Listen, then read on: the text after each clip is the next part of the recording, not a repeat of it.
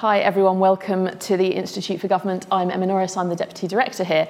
I'm very pleased to have the Right Honourable Victoria Prentis KC MP here for a keynote speech and discussion. The rule of law is a fundamental principle in a constitutional democracy, but in recent years it has been the subject of much debate, whether it's headlines over our international treaty obligations, to clashes in the courts over, for example, most recently, the judgment on Rwanda. There does appear to have been a fair bit of friction between politics and the law. And the minister acting at the intersection of politics and the law is, of course, the Attorney General. Victoria was called to the bar in 1995 and worked as a government lawyer until 2015, when she became an MP. Since then, she's been a junior minister in DEFRA and DWP before becoming the Attorney General last November. Now, as the Attorney General, as I'm sure you all know, Victoria is the Chief Legal Advisor to the Crown. She advises government on both domestic and international law and oversees the law departments, which include, of course, the Crown Prosecution Service, the Serious Fraud Office, and the GLD, the Government Legal Department. So we're going to start with a keynote speech from Victoria, then we'll have some discussion between us, and I'll make sure I leave time for questions. We'll be tweeting from at IFG Events as usual and using the hashtag IFG Attorney General. So please do tweet along. If you have questions and you're watching us online, hello to everybody online, please do submit them any time from now. Victoria, hopefully I've given you enough time to catch your breath now. Over to you. First of all, I should start by saying I'm so sorry to be late. It's fairly obvious to people in the room, but will not be at all obvious to those following online, that London is enjoying, some very nice seasonal weather, but also some lovely marching bands who I think have showed up for President Biden. And it means that passage around this part of London, whether in a car or on foot, is really very difficult. So we ended up walking about 3 times longer than it would normally take to do a very short journey. So I'm so sorry. I thought at one point we were never going to get through the procession. But I am genuinely delighted to be invited to speak to the Institute for Government on one of the fundamental principles of our constitutional democracy, the rule of law. I think the Institute for Government, as all of us here would agree, undertakes important work to make the UK government more effective through research, through open discussion, and through fresh thinking. As a former government lawyer and public servant, I very much respect the work of the Institute for Government with its aim of promoting better and more effective government in the widest sense. As Emma has said, I spent my career in public law with 17 years in what is now the Government Legal Department. During this time and my time in Parliament, I hope I've learnt something about better and more effective government. I've been fortunate to work with some extraordinary people who have moved this debate on. Lord Simon, as I would call him, Brown, of Eton under Hayward, whose death we mourn, was at the forefront of these discussions. In particular, I've learnt about the important contribution that each arm of the state, Parliament, ministers and the courts, makes. Government is always at its best and most efficient when each arm of the state has a respectful relationship with the others. Like all long-term relationships, and it's certainly fair to say it has been a long one, it isn't always easy going and it can get a bit tense. But it is the relationships founded on respect and trust that survive. A healthy relationship isn't just good for the parents, and there are 3 parents in the family we're discussing here. It's good for the wider family too. Respectful relationships are also good for the people to whom we bear a weighty responsibility. We need to be good guardians of our democracy and our democratic institutions. So what does a grown-up and respectful relationship look like? This is where government and the other arms of the state work together with respect for each other and each other's respective roles to provide people with sufficient clarity, certainty, and predictability so that they can regulate their behaviour and plan ahead. In turn, this contributes to the economic and social well-being of the country.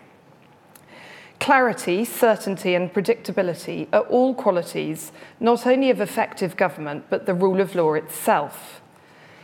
I want to recognise the importance of the rule of law and the role of each branch of the state has to play in upholding it and in ensuring effective government. I'll then explore some recent judgments of our domestic courts which might reveal the workings of this relationship and when the relationship is working at its most effective.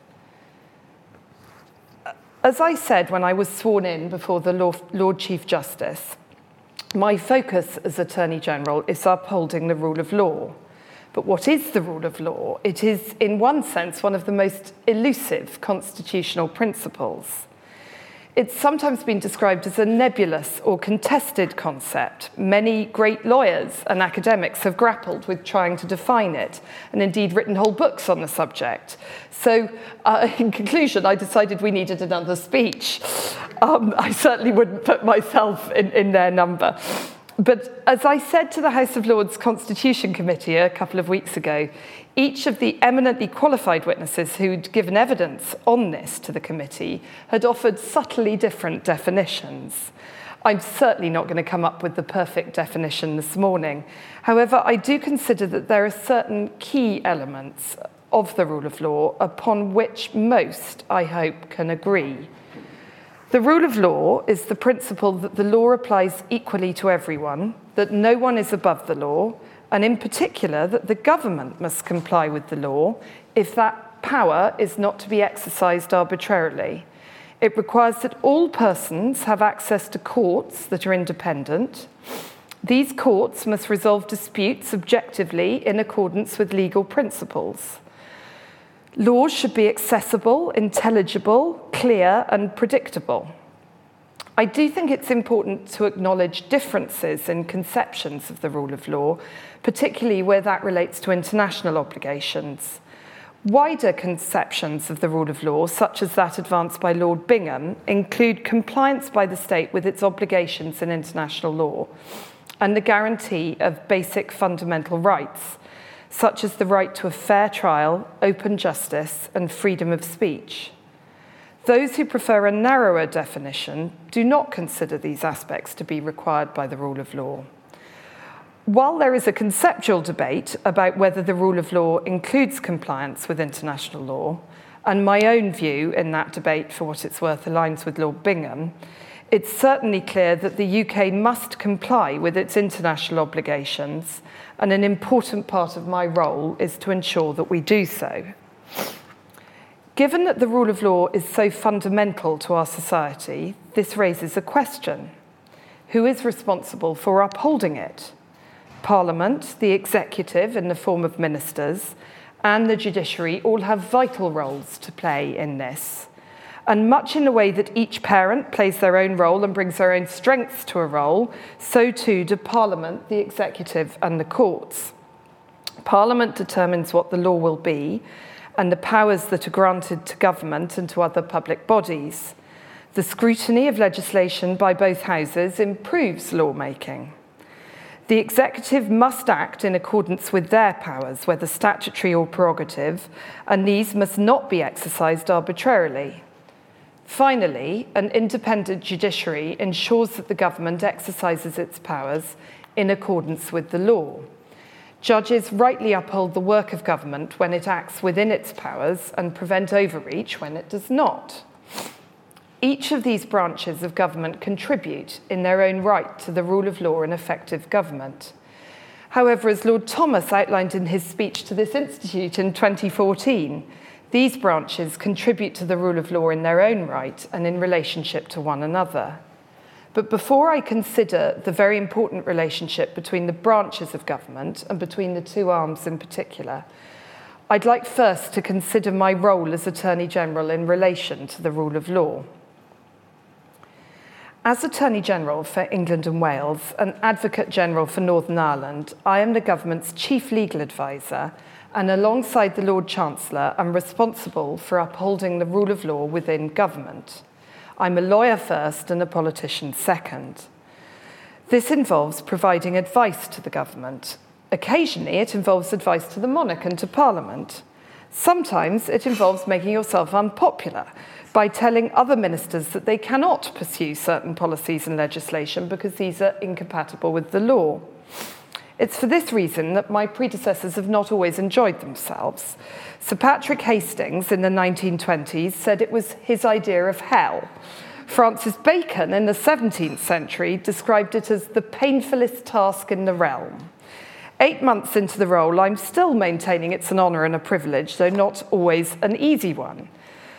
The law officers, with the help of their officials, scrutinise legislation before a bill is introduced to make sure that it is, of course, lawful and that there is a strong policy justification for any retrospectivity. The most well-known function of the law officers is to advise the government on the lawfulness of proposed policies or actions.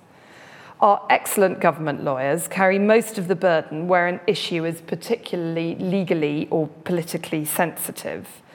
The law officers may be asked on occasion to give difficult or unwelcome advice, but of course all the lawyers in the room are familiar with the feeling of giving difficult or unwelcome advice. I return, if I may, to my analogy of parenting, making yourself unpopular when telling children what they cannot do when you know it's in their best interest not to take a course of action.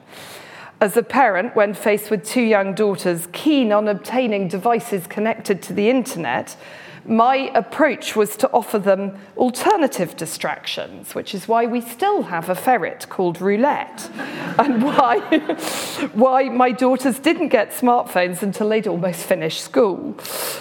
The law officers, the Solicitor General, the Advocate General for Scotland, and I give our advice together where possible. Particularly when advice may be unwelcome, we're keen to act as a 3 to make sure our advice is clear and there's no dispute as to boundaries. Again, the parenting analogy is helpful, I think, here. It's better to present a united front and clear boundaries so that there's no confusion about what is and isn't allowed. The Law Officers Convention means the fact that law officers have or have not advised cannot be disclosed outside government without our consent. This enables the government, my ministerial colleagues, to obtain our full and frank legal advice. To do otherwise could lead to our advice not being sought at all. Departments might fear that it would imply that there was uncertainty about a legal position and that might invite legal challenge. The upshot of this is there will be many instances in which law officers will have advised upon proposed government action, where the public and, of course, the courts will have no knowledge of this. The law officers act as a crucial check within government. Of course, the Attorney General is not the only check on the maintenance of the rule of law within our constitutional system. Our judiciary is fundamental to the principle of open justice. By publishing and explaining decisions, by engaging with wider society, and by allowing access to the courts, both in person and more recently by broadcast, judges try very hard to make their work transparent and understandable. Judges are not the enemies of the people, nor indeed of the government. The role of judges is not only to restrain power from being unlawfully exercised, but judges also rightly uphold the work of government when it acts within its powers. Courts exist to uphold the law. They don't exist in a vacuum, nor does Parliament legislate in a vacuum. The branches of government exist in relationship to each other, and so do the fundamental principles of our constitutional democracy. As Lord Reid put it so well in Unison, at the heart of the concept of the rule of law is the idea that society is governed by law. Parliament exists primarily in order to make laws for society in this country. Courts exist in order to ensure that laws by Parliament and the common law are applied and enforced. Parliamentary sovereignty is in a relationship with the rule of law, just as the courts are in a relationship with Parliament. Parliament can legislate if it wants, but the flip side of that sovereignty has always been that Parliament has respected the constitutional principle of the rule of law, including the constitutional role of the courts. In our system, Parliament has immense power, but as the cliché goes, with great power comes great responsibility, and Parliament must always be mindful of that. In this sense, Parliament's sovereign power exists in a relationship to the rule of law and in recognition of its responsibility as the elected branch of government. By the same token, the courts must respect the constitutional roles of Parliament and the executive. Some key recent judgments from the Supreme Court on the relationship between the courts, Parliament and the executive have been made in the human rights context. It's worth pausing here to consider the Human Rights Act in more detail and the line it treads to ensure respect for parliamentary sovereignty. The UK is one of the founding members of the Council of Europe and has been a party to the Convention since the 50s.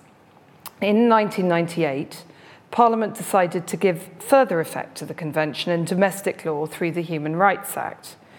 Crucially, it made it unlawful as a matter of domestic law for public authorities to act in a way which is incompatible with a Convention right.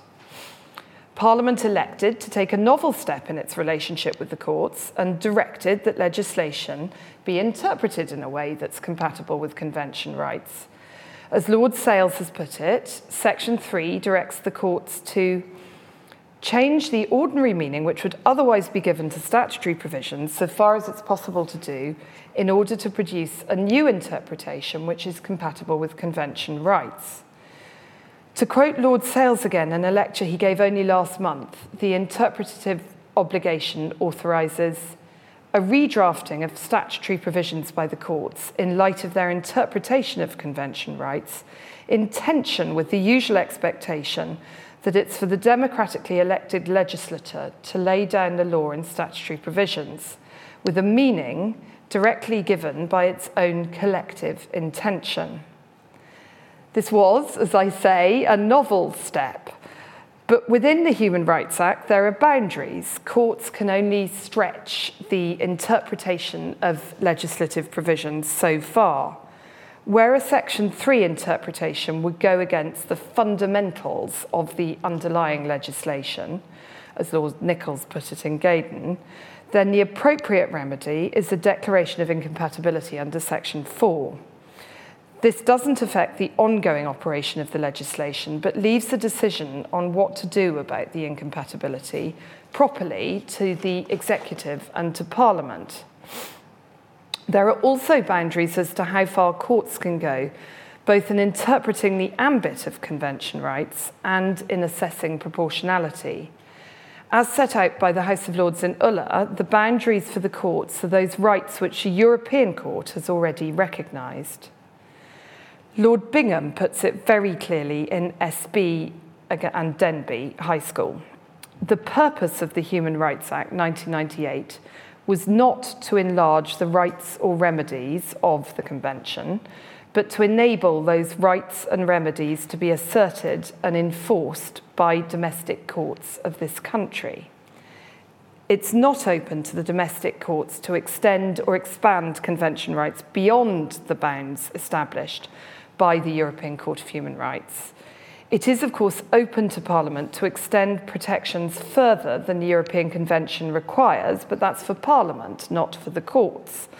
Otherwise, the UK domestic courts are not following Parliament's direction to interpret legislation compatibly. More recently, the Supreme Court has reaffirmed this approach in cases such as SC, AB, and Ellen Kane. The margin of appreciation is a principle of interpretation of the Convention based on the need for judicial restraint on the part of the European Court.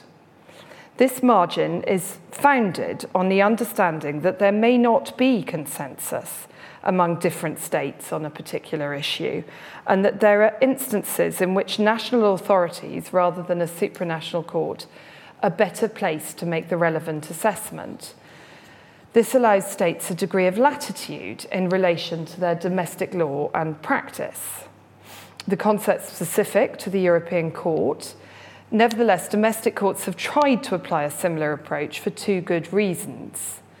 First, as Lady Hale recognised in Countryside Alliance, and Lord Reid has recently affirmed in Ellen Kane, where a domestic court can reasonably predict that Strasbourg would consider a matter within the margin of appreciation, the domestic court should not second-guess the conclusion that Parliament's come to.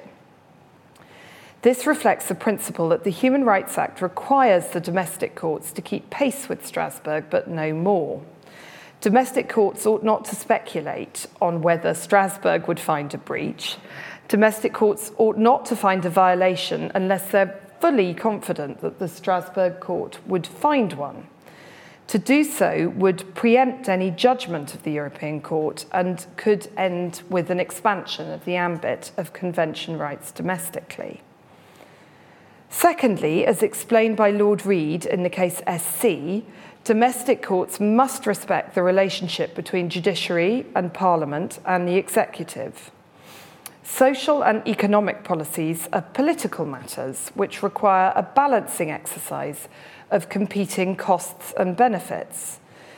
This is particularly relevant when a court is determining whether an interference with a convention right is proportionate. The approach of the domestic courts is that where the Strasbourg Court would allow a wide margin of appreciation to a policy choice, such as an economic and social policy, so too should the domestic court allow a wide margin or a discretionary area of judgment. The case of SC is a very useful illustration of this point.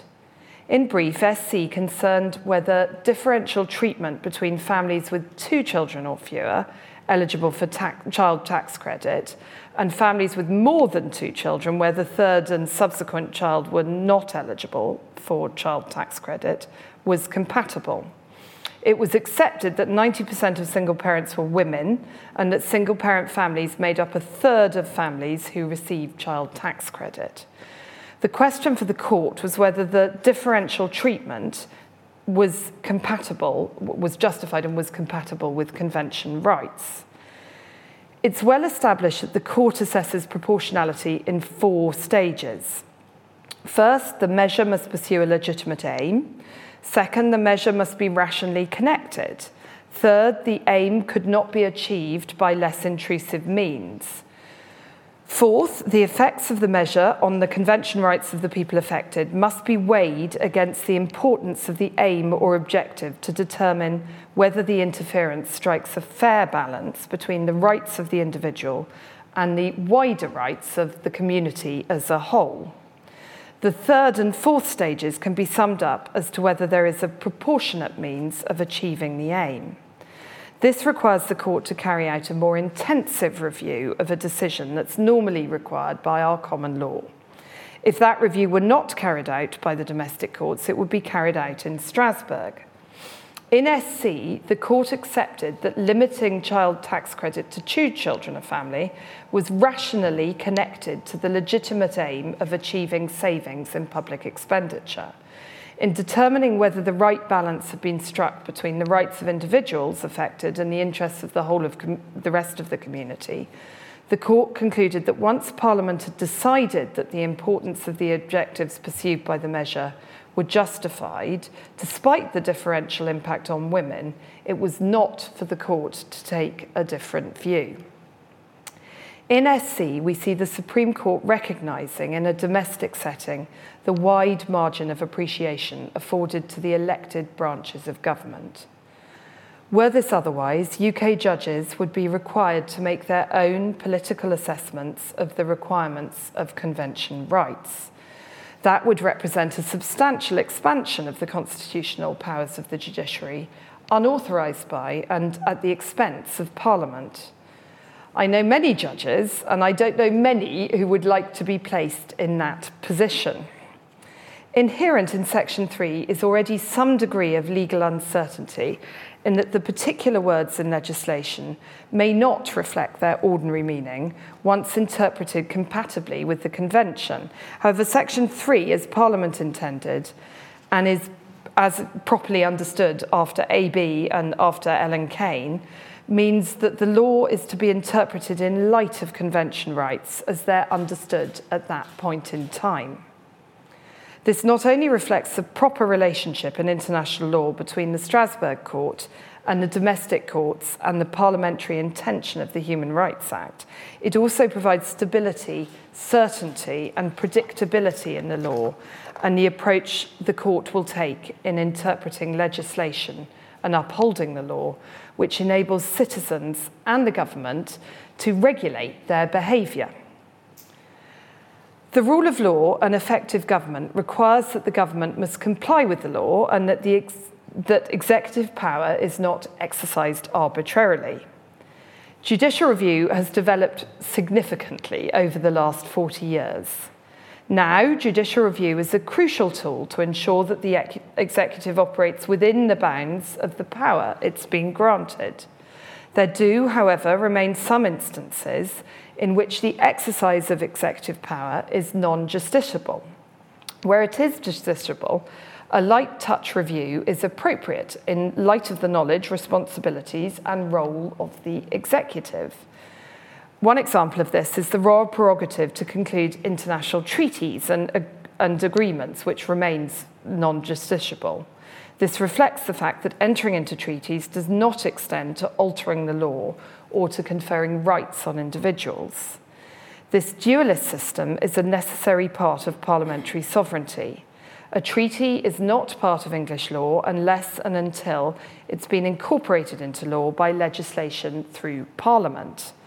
However, there are circumstances where a treaty has not been incorporated, but the courts have determined that the treaty has gained a foothold on the domestic stage. For example, where a minister has considered obligations on the international plane when making a decision, such as the WTO considerations in HMT and Heathrow Airport. Even where that foothold is established, it's appropriate for the courts to allow the executive a margin of appreciation and examine only whether the view adopted by the executive is tenable. This approach was adopted by the courts in the recent UK export finance case. As Lord Sales has pointed out, this approach allows the executive to press for legal interpretations on the international plane to favour the UK's national interests. It also reflects the nature of multinational treaties as creatures of deliberation between states which often have contrasting views and different prevailing national circumstances.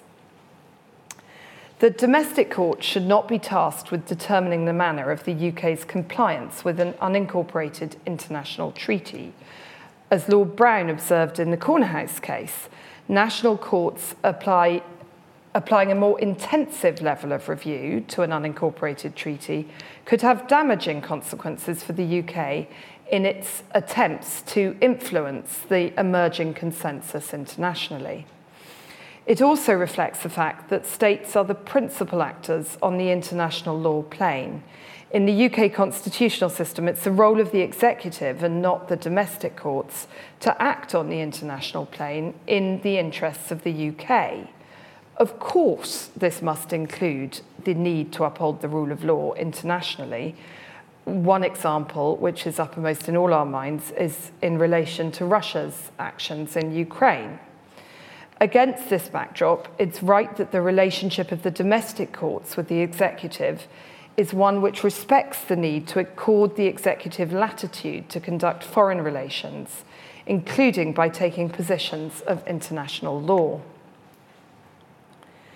This respectful relationship between the courts and the elected branches of government recognises the importance of the rule of law and the role each branch of the state has to play, both in its own right and in relationship to one another, in upholding the rule of law and ensuring effective government. As Attorney General, I remain steadfast in my view that the courts have a vital role in upholding the rule of law, a role which is very much respected by this government. Government, seen broadly, is at its most effective when this respect is mirrored both ways. Thank you, Victoria.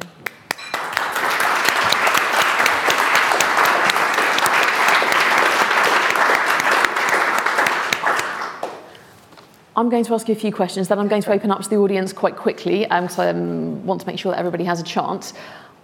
I think it's fair to say that there has been some tension between government and the legal community recently. What do you make of colleagues of politicians describing lawyers as lefty, as woke, as activist, or describing judges as the blob after the recent Rwanda ruling? And I think about that particularly given what you said about judges not being the enemy of government? Do you think this causes damage to government? Do you think this causes damage to the legal profession? Well, I feel very strongly that I'm a lawyer. I'm married to a judge, in the interest of full disclosure, and I'm very happy also with my identity as an elected politician for a particular political party. So I've never seen any tension there myself. I was also, by the by, a civil servant, and a proud civil servant for 17 years. So as I tried to set out in my remarks, I think government works at its most effective when the different pillars work together, respecting each other and understanding the importance of each. And I think it's lawyers, well, I've heard many distinguished colleagues in the audience talk about it before. Lawyers shouldn't over-identify with their clients. Obviously, I'm in a slightly different position because I'm both a member, well, I attend cabinet and I am also a lawyer. And as I said, I very much view myself as a lawyer first.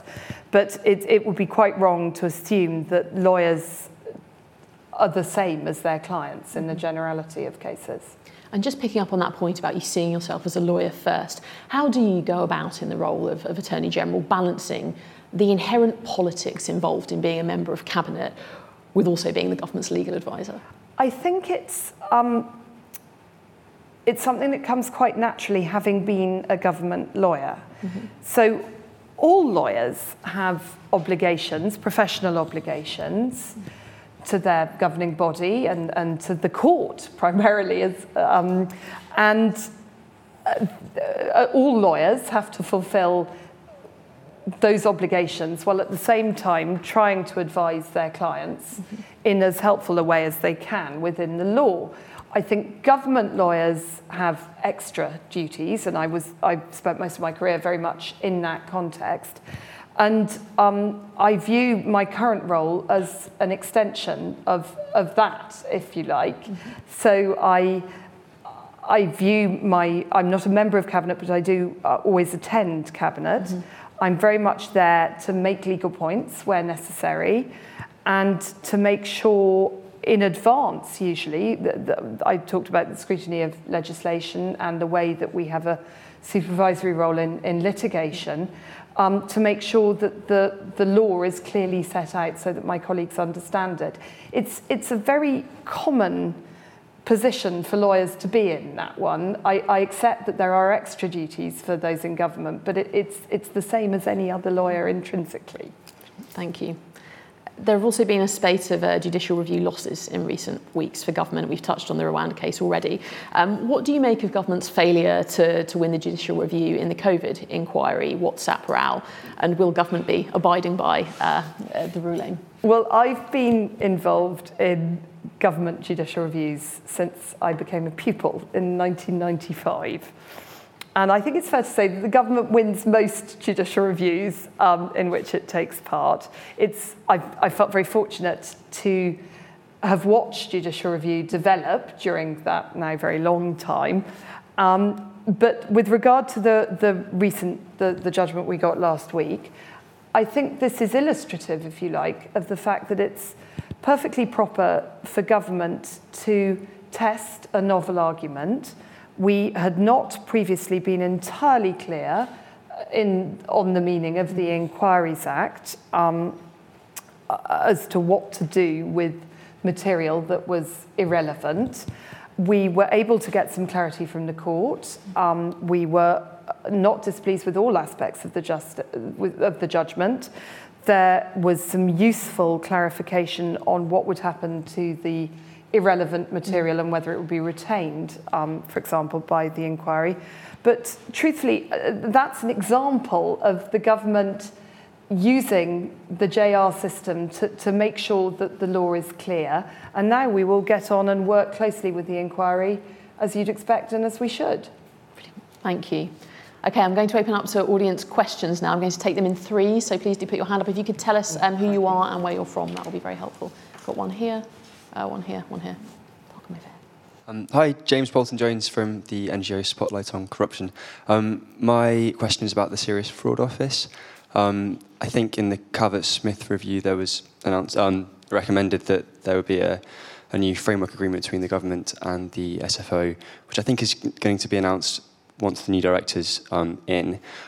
How will you ensure that the SFO maintains full independence whilst also maybe, and ensuring that there's no sort of greater political oversight in that agreement? Thanks.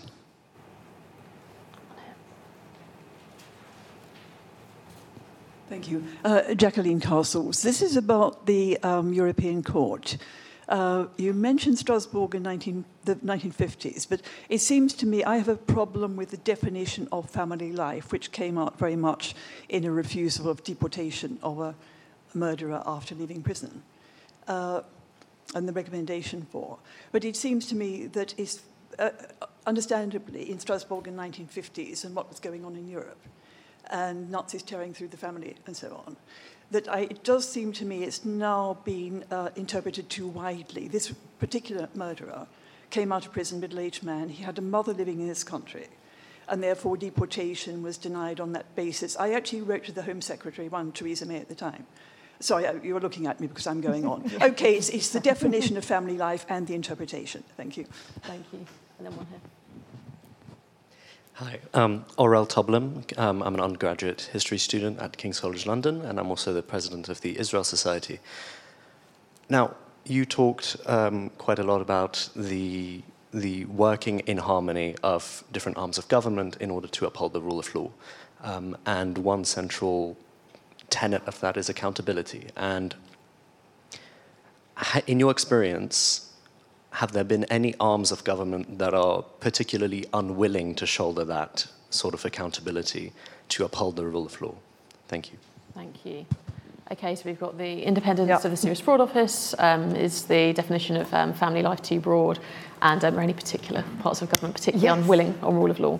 Well, those are really good questions, and actually they show, if I may say so, the breadth of the Attorney General's role, so that there's something for everyone there. The SFO, I was really delighted to be able to announce the appointment of the new director last week, Nick Efgrave.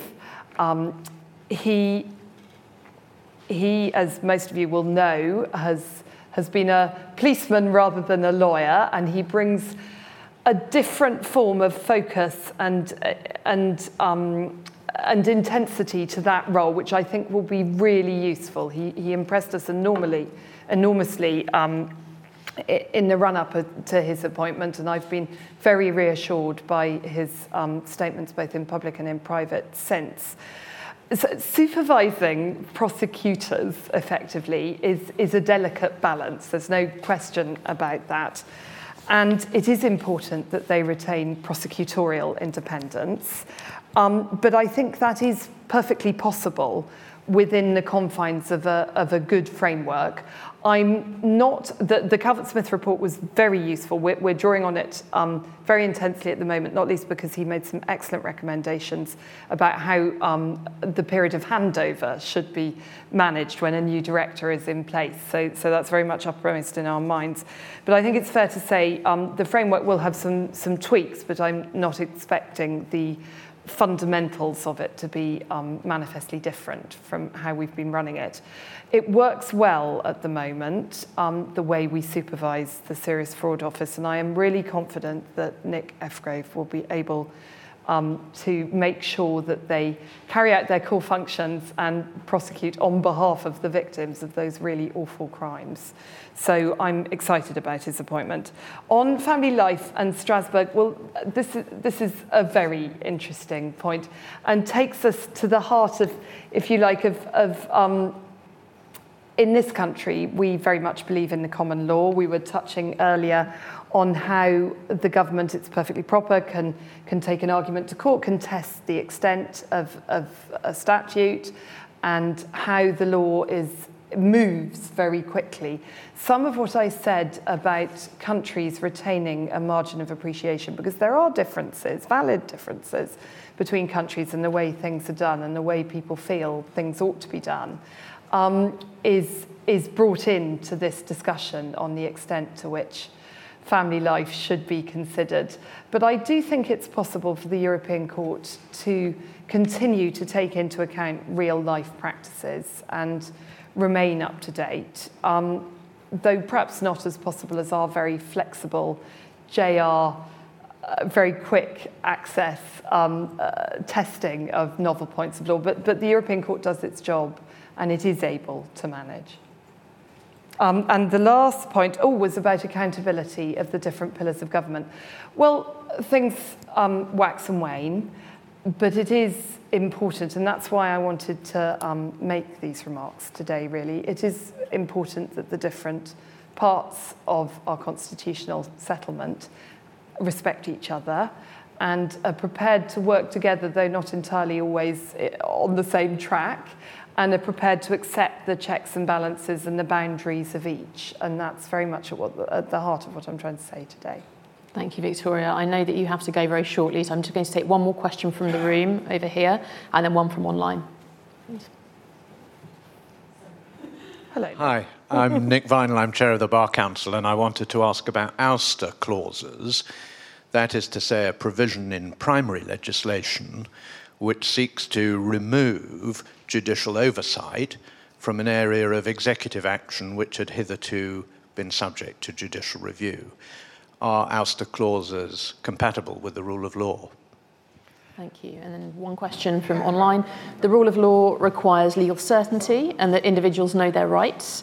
How is that compatible with the illegal migration bill, which would apply retrospectively to those who arrived after the 7th of March? So sorry, would you read that one again? Of course. Yeah, sorry. I didn't. The rule of law requires legal certainty and that individuals know their rights. How is that compatible with the illegal migration bill, which would apply retrospectively to those who arrived after the 7th of March? Okay, I'm going to run those two together, if that's all right. And I'm afraid I'm probably not in a position to answer them as fully as you would like me to, for the reason I set out in my remarks, which is that I'm simply not allowed, as a law officer, to give specifics of any advice. Or I'm not even allowed to say whether or not I've advised the government, though I think it's fair to infer that I do scrutinise legislation before it's put before Parliament. So I'm not able to answer in any detail specifics relating to the illegal migration bill, but I am able to say in general terms on retrospectivity, that is something which comes to the law officers for specific advice generally, though I'm obviously not talking about the particulars. And retrospectivity, because we are so concerned by legal certainty, is not something we're prepared to grant lightly in any legislation. You have to look at the particular circumstances very, very carefully and make sure that you've interrogated the reasons, the policy reasons why retrospectivity might be necessary or desirable in a given set of circumstances. That might be because of the way that people would behave if a law were not retrospective, or it might be, well, there are many other arguments why it might be necessary. Ouster clauses, I did touch in my remarks on areas of which are not, areas of government work which are not subject to judicial review. I think it's perfectly proper that we can continue to review which areas of government interaction, I was talking specifically on the international plane, should be subject to judicial review. But I don't think I can get into the specifics on any particular clause here. I am sorry. The IMB is before the House of Lords today, and it's coming back to our House tomorrow. As you know, there was a recent court judgment which is being appealed by the government. Our application for permission to appeal has gone in. So this is very much in the public eye at the moment, and I don't think it would be proper for me to give the details of my advice. Had there been any advice, of course. Okay, we are sadly going to have to draw it to a close there. I'm sorry, I know there are lots more questions in the room. Victoria, thank you so much for joining us today and giving such a fascinating speech. And thank you to all of you in the audience for your brilliant questions, asked or not. Thank you.